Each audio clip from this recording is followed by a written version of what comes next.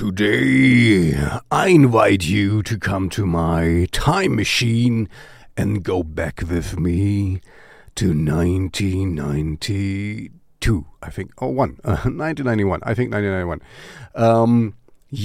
And I and my family, we traveled to Poland. It was my first time in Poland, and where we went on a little farm, and there were three beautiful girls, and I fell in love with all of them, of course. And we listened to Wilki. Wilki was the hot shit back then. This was just coming out, this song also. I mean, this album. I, of course, bought the album on a cassette. So, yeah, I am very, very Tobias here. And I have even a more saucy story because these three girls, they later on visited us in Germany here where I reside.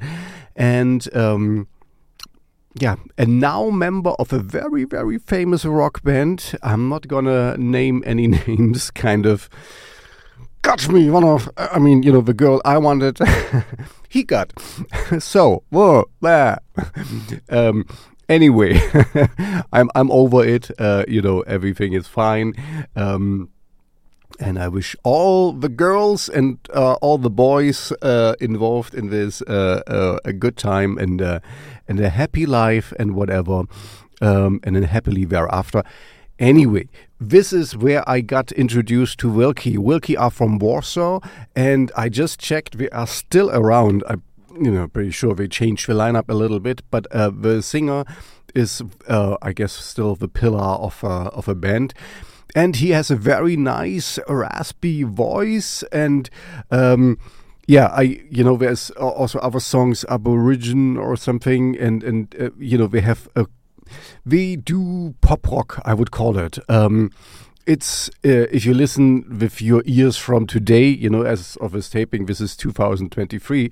Of course, it's a little bit, you have heard it, but the chorus from Glorya is still really, really nice. So I still like it, and the voice is really cool. Like you heard me before saying this quite often, it's nothing new under the sun. And of course, this is a very old song.